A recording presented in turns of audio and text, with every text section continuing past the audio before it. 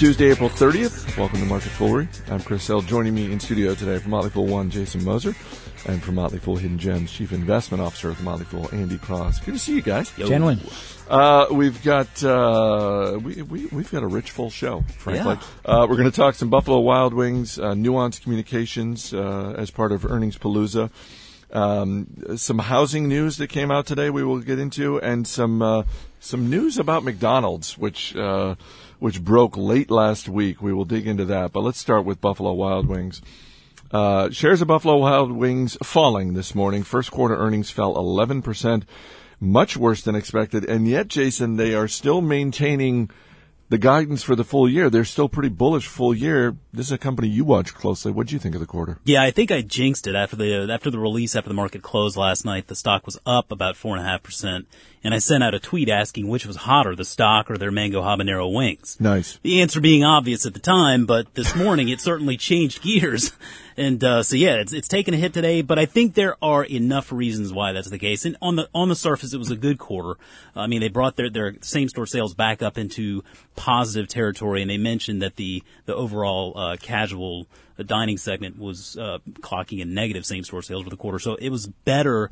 It performed better than the market, but they face a lot of headwinds, and I think primarily it's the chicken wing costs. And what they're doing to address this, we knew they were testing this in a few markets, but it looks like they're going to roll this out, at full throttle here now. They're going to be pricing their wings based on volume and not quantity. So normally you would go in there, you'd buy 6 wings or 12 wings or whatever. Instead, you're going to buy a portion that they designate, which is going to be based on the weight. Okay. So maybe you get, a snack serving of wings. Ultimately, if I went in there and I got 6 wings, give me the large. I'll just tell you right now, whatever the large is, that's what I'll be ordering. And so maybe you get like 5 wings instead of 6, but the weight essentially would be the same. And so it's an interesting strategy they're rolling out, but it makes sense because they buy their wings based on weight. They buy them for anywhere from $1.80 to $2.40 per pound. So it lines up their pricing strategy more with their purchasing strategy. They've said they've tested this out in a few key markets and that they received positive results. We'll have to wait and see how this rolls out among all of their 900 restaurants. I think it'll probably take a little bit of educating the consumer. But when you look at everything else that the business is doing, it's facing a lot of headwinds, rising costs in operations, rising costs in wings. So they have some challenges to deal with, and I think that's what the market's addressing today. So I'm basically buying my chicken wings the way I buy my salad at Whole Foods, very carefully measuring each little ingredient as I. How many wings do I have? Can you cut that in half? The Samoans are flying people the same way, right? They're flying people by weight. I mean, exactly. But, I mean, the great thing with Buffalo Wild Wings is the leadership they have at this company. I own this stock. We followed it for a long time here. At Sally Smith, right? Sally Smith runs a company. She's been through this many ups and downs. So I really think it's interesting as they try to take this tack to managing their costs a little bit better with going through a new pricing strategy. This is not an easy thing to do. Mm-hmm. Companies struggle with this a lot as they make these changes, but the experience she has she brings to the table is really valuable at Buffalo Wild Wings, so I'm not certainly betting against her. One of the things that caught my eye in the release was the same-store sales, and the fact that the same-store sales among company-owned locations was pretty significantly lower than that of franchise locations. I found that surprising just because what I thought of was Chipotle and how Chipotle for a short time did some franchising and then it wasn't working for them and they just decided from a quality standpoint they wanted to control the experience, and so they essentially bought back their franchise locations. I mean, is that a blip? Is that significant? It's worth noting, and something that we look at with Buffalo Wild Wings over longer periods of time is there a disparity between the company-owned same-store sales and the franchise same-store sales? I've looked at that over the past 5 years, and they've maintained a relatively tight range. What you will see them do from time to time is to buy back those higher-performing franchises, and I think that makes a lot of sense. Personally, I like Chipotle's model of owning all the stores. I think that really gives them full control over the matter. But one thing I did note in this call that I don't think it was in the release, it was in the earnings call. They actually made just a small little minority investment in a little pizza place called Pizza Rev. And it's just a little 3-restaurant chain out in California, I believe. And the premise of this is that you're going through a line, kind of like a Subway, and you're helping them assemble your pizza right there. Like they have the dough, they hammer it out, you tell them what you want on it, and then they throw it in the oven and you get your pizza. And I look at that and that raises a lot of questions for me, because I wonder, at 900 restaurants today, their goal is to get around 1,700, around North America, which that's still a significant room there to grow. Right. But if they're looking for other growth levers already, I guess I'm just wondering exactly what the impetus for this investment was. I just hope it's not something that takes their eye off the ball, so to speak, with Buffalo Wild Wings restaurants. But, yeah, they could just be spreading a little bit of diversification here and kind of putting not all their chicken eggs in one basket. Boom, boom, boom. Hey, so it sounds like you are not worried, despite the quarter not really performing well. You're erring on the side of guidance. Yeah, I think the quarter actually was pretty good. I mean, they got a downgrade or two this morning, which I think probably, and the stock had done very well. So things have been looking up. Sally's actually going to be able to manage the chicken pricing on both the purchasing practices as well as maybe some new pricing strategy, as Jason had mentioned. But this is a company that does have those long-term tailwinds going ahead of it. Guys, especially mostly guys here, love chicken wings. They love beer. Yeah. Two good combinations. Sports. You add those into it. The way they buy their properties, the way they do their franchising operations, the growth runway here ahead. You look out in another 3-4 years, this is a larger, better, more profitable company, I think, and it's run by top flight management. I was just going to say, I've never owned the shares, but that has to do with the fact that in college I dated a girl named Sally Smith, and I still bear the scars of that relationship. So I just can't pull the trigger. Let it go, dude. How many years ago was that? Like 47? A million. Ooh. It was roughly 1 million years ago. Second quarter profits for Nuance Communications came in lower than analysts were expecting. The company also lowered guidance, and that 1-2 punch has the stock down more than 17% this morning. Well, not just lower guidance too, Chris. I mean, they came out with some very bearish comments in the release. They just talked about Paul Ricci, the CEO, which just said that this is, we are not satisfied with this result. They announced a big buyback, a $500 million buyback, I think it was, on a $6 billion company. I mean, again, this is, you look at Nuance, it's tied closely to mobile, it's tied closely to healthcare. Both those businesses, I look at long term, and I just think, Carl Icahn has built up a large position of this in this stock, about 9% of the shares. I just look at long term. There's going to be better things that are going to happen with Nuance, quarter to quarter fluctuations in this stock. The way they build this business, we're going to see this. We have seen this. The stock had run up to almost 30, got knocked down to the teens, ran up a little bit, now back down to that $19 level. So you're going to see this fluctuation in this business, especially in a kind of business that the financials are not easy to understand. You read through the release, you talk through the company. It's a lot of non-GAAP this, non-GAAP that. Try to understand how the core business is doing. So this is one that investors have to be able to buy and really look out that 3 to 5 year time period and let the management run this business. You mentioned Paul Ricci, the CEO, and his comments. This is a direct quote from the release. We are disappointed with our results for the second quarter, which were driven by a combination of execution issues and external factors. That's pretty damning. But it's like, there were external factors, and also we didn't have our stuff together and we couldn't get stuff done. It's like that's just.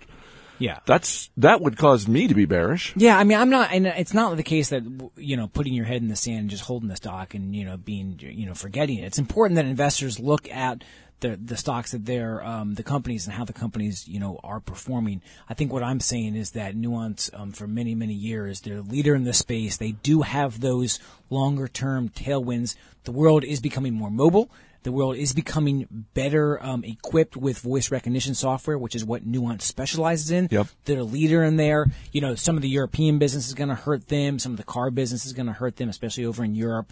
Again, these tend to be, I think, more shorter-term cyclical downturns that I think when they rebound, Nuance is going to benefit. We had talked a week or two ago, Jason, about Cirrus Logic, which was getting, the day we were talking about it, they were getting absolutely crushed. Yep. And that's a business that is tied incredibly close to Apple because they are so heavily dependent on Apple. Nuance is, if I'm not mistaken, the company behind Siri. Yep. How much is Nuance dependent on Apple? I mean, are they diversified, or is that a significant portion of their business? Well, I don't know that we've ever actually had it broken out to understand exactly how significant Apple's business is to Nuance. The assumption has always been that being one of the sort of founders in the technology behind Siri that it was relatively important.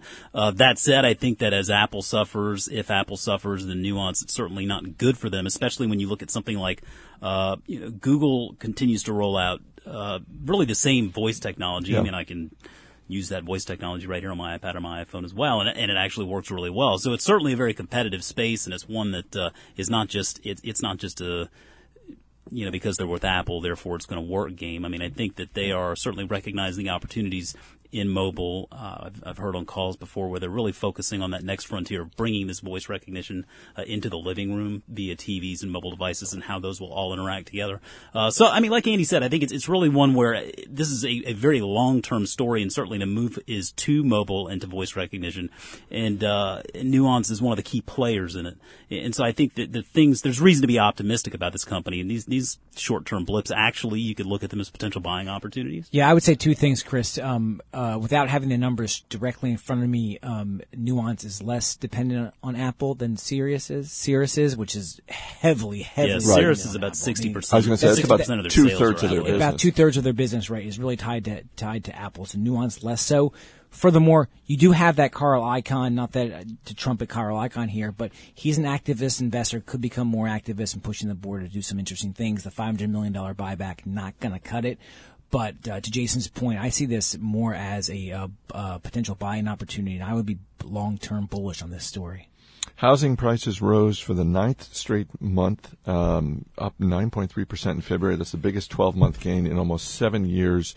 I was saying before we started taping, I always look at housing news not as an investor, but just as a general consumer. And so I look at this and say, well, this is good. But I never really look at this from the standpoint of an investing opportunity. How do you look at it? Just selfishly, I think it's a good way to look at the general economy, given the importance of housing, especially housing construction. As we were talking before the show, housing construction is so important to GDP growth here in this country. That having been said, I don't month to month look at the numbers and certainly don't invest purely on those numbers. I'm looking for more longer term trends. We have been bullish here on the housing recovery in stocks like Sherwin-Williams, Home Depot, Williams-Sonoma, that both Williams-Sonoma and Sherwin-Williams that Jason and I follow. I think that's an interesting way to look at investing. So I like these macro themes. I think are interesting to focus on. I think investors should pay attention to some of those numbers, but don't get caught up in the minutia, Chris. That's where it gets really dangerous. And certainly, I don't advocate any kind of trading strategy around those numbers, which a lot of hedge funds do, and a lot of hedge funds have been burned over the years for that. Yeah, and also as we were talking about, when you have the founders of the Case-Shiller Index, as we were talking about, Robert Shiller, who we've had here at the Motley Fool, he's the housing expert. The index is named for him, and he's out there saying, yeah, I'm not really sure what this means. Yeah, trying to divine from one number to the next and seasonality. He was talking about this morning, I heard, and how tricky it is to really understand that. Again, using that as a data point to trade and make an investing case, I think is weak investing theory and thesis at best. What I do like to do is find companies that are playing in that space, because given the fact that we just crossed over the million mark housing construction number, which is kind of the test of where we want to be. So we're there again on an annualized basis. We're there. That's good to see. And then investing in companies that could play around that, both here in the U.S. as well as overseas, like Williams-Sonoma. Well, and it sounds like this strong housing trend could continue, particularly if, as Jason was talking about before the show, he buys a new place, because you're looking maybe at like a place by the shore. There's some potential there, I think, but we'd have to unload someone in your house maybe. Related to you by marriage is advocating for that. Thanks a lot, Chris. Finally, last Friday, McDonald's CEO Bob Thompson gave an interview on CNBC and just happened to casually mention that McDonald's is considering the possibility of serving breakfast 24 hours a day, and also in highly concentrated metropolitan areas, considering delivery services as well.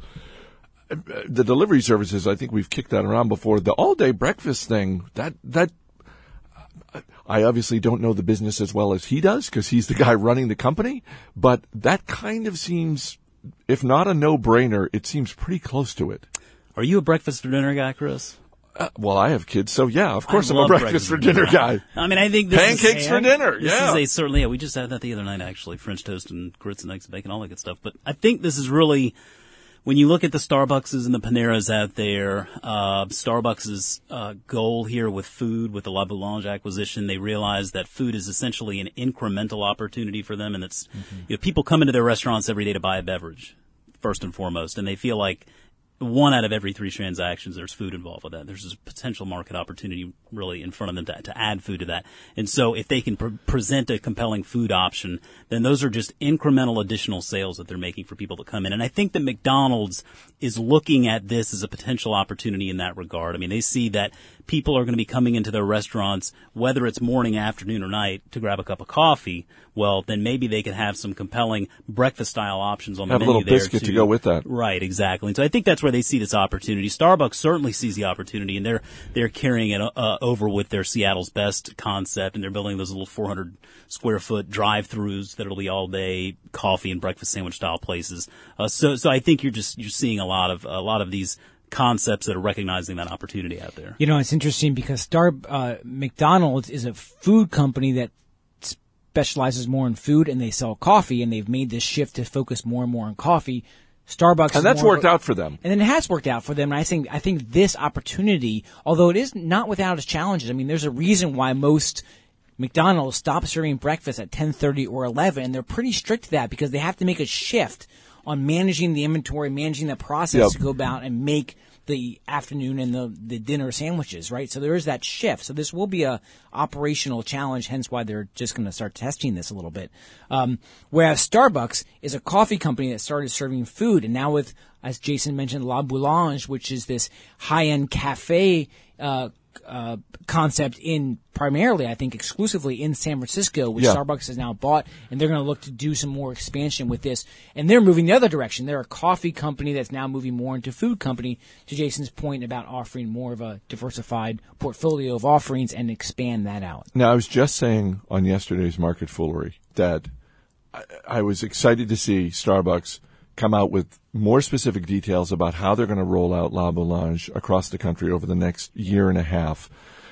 But I've never been to one. You were just at one. Give me a sense of what I can look forward to, because as Bill Barker has made the point a couple of times, Starbucks has done incredibly well considering they've never gotten food right. Yeah. And I would say that I agree with him in a broad sense. It's hard for me to look at Starbucks and say, "Oh yeah, they've gotten food right across the board." There are some things that work, but largely they have failed when it comes to food, and I think that's why they made the acquisition. Yeah, I think so. I challenge that. I actually like Starbucks Foods offering. I mean, they went with the sandwiches Jim Donald introduced. They pulled back on that when Howard Schultz came back to kind of get back to the core. They've slowly reintroduced that. La Boulange is a French concept, and you go into the La Boulange, at least the one that my brother took me to in San Francisco, and you feel kind of like you're in this like little French cafe from all the kind of decor they have there. You feel like you're in a little French cafe. Interesting, at least at the one I was at, the coffee you get does not, the big coffee cup that you get doesn't have a handle, and you kind of drink it like almost like it's a bowl, like a little bowl of soup. So it has this French coffee. The food was very good.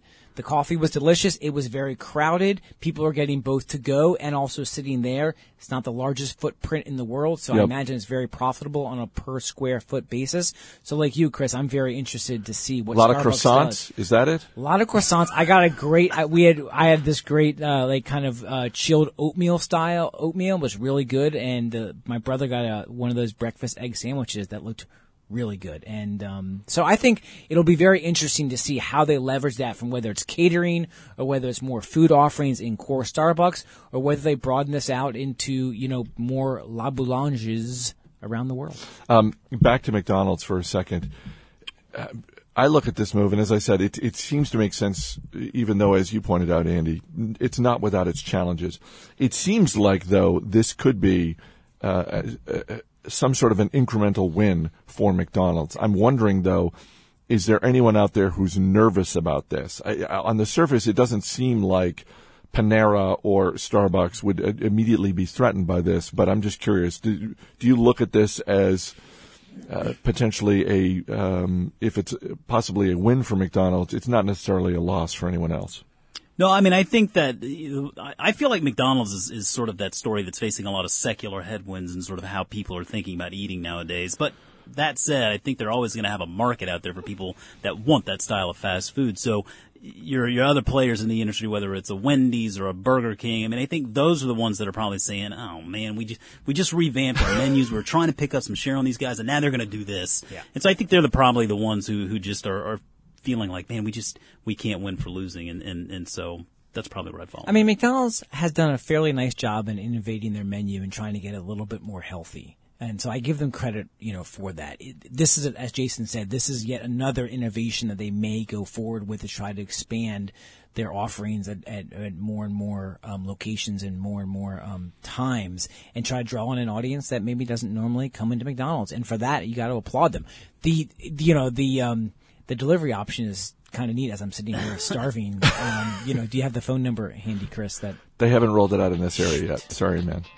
And if nothing else, we know that come the end of the year, the McRib will be back. So there's always that. All right. The McRib. Andy Cross, Jason Moser, guys, thanks for being here. Thank you, sir. As always, people on the program may have interest in the stocks they talk about, and the Motley Fool may have formal recommendations for or against. So don't buy or sell stocks based solely on what you hear. That's it for this edition of Market Foolery. Our producer is Matt Greer.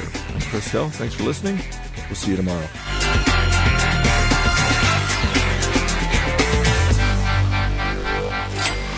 Don't you feel like if you have McDonald's delivered to your house, you've just pretty much hit rock bottom? do you even have pants on? I gotta believe no. Yeah, I gotta believe you right answered now, that do you door have in your pants on? boxers. You might have pants, but they're stretchy Yeah, pants. that's right. Definitely you They're haven't stretchy. They're shaved. comfortable. Zumba stretchy pants, right? Exactly. You're the retired gym teacher.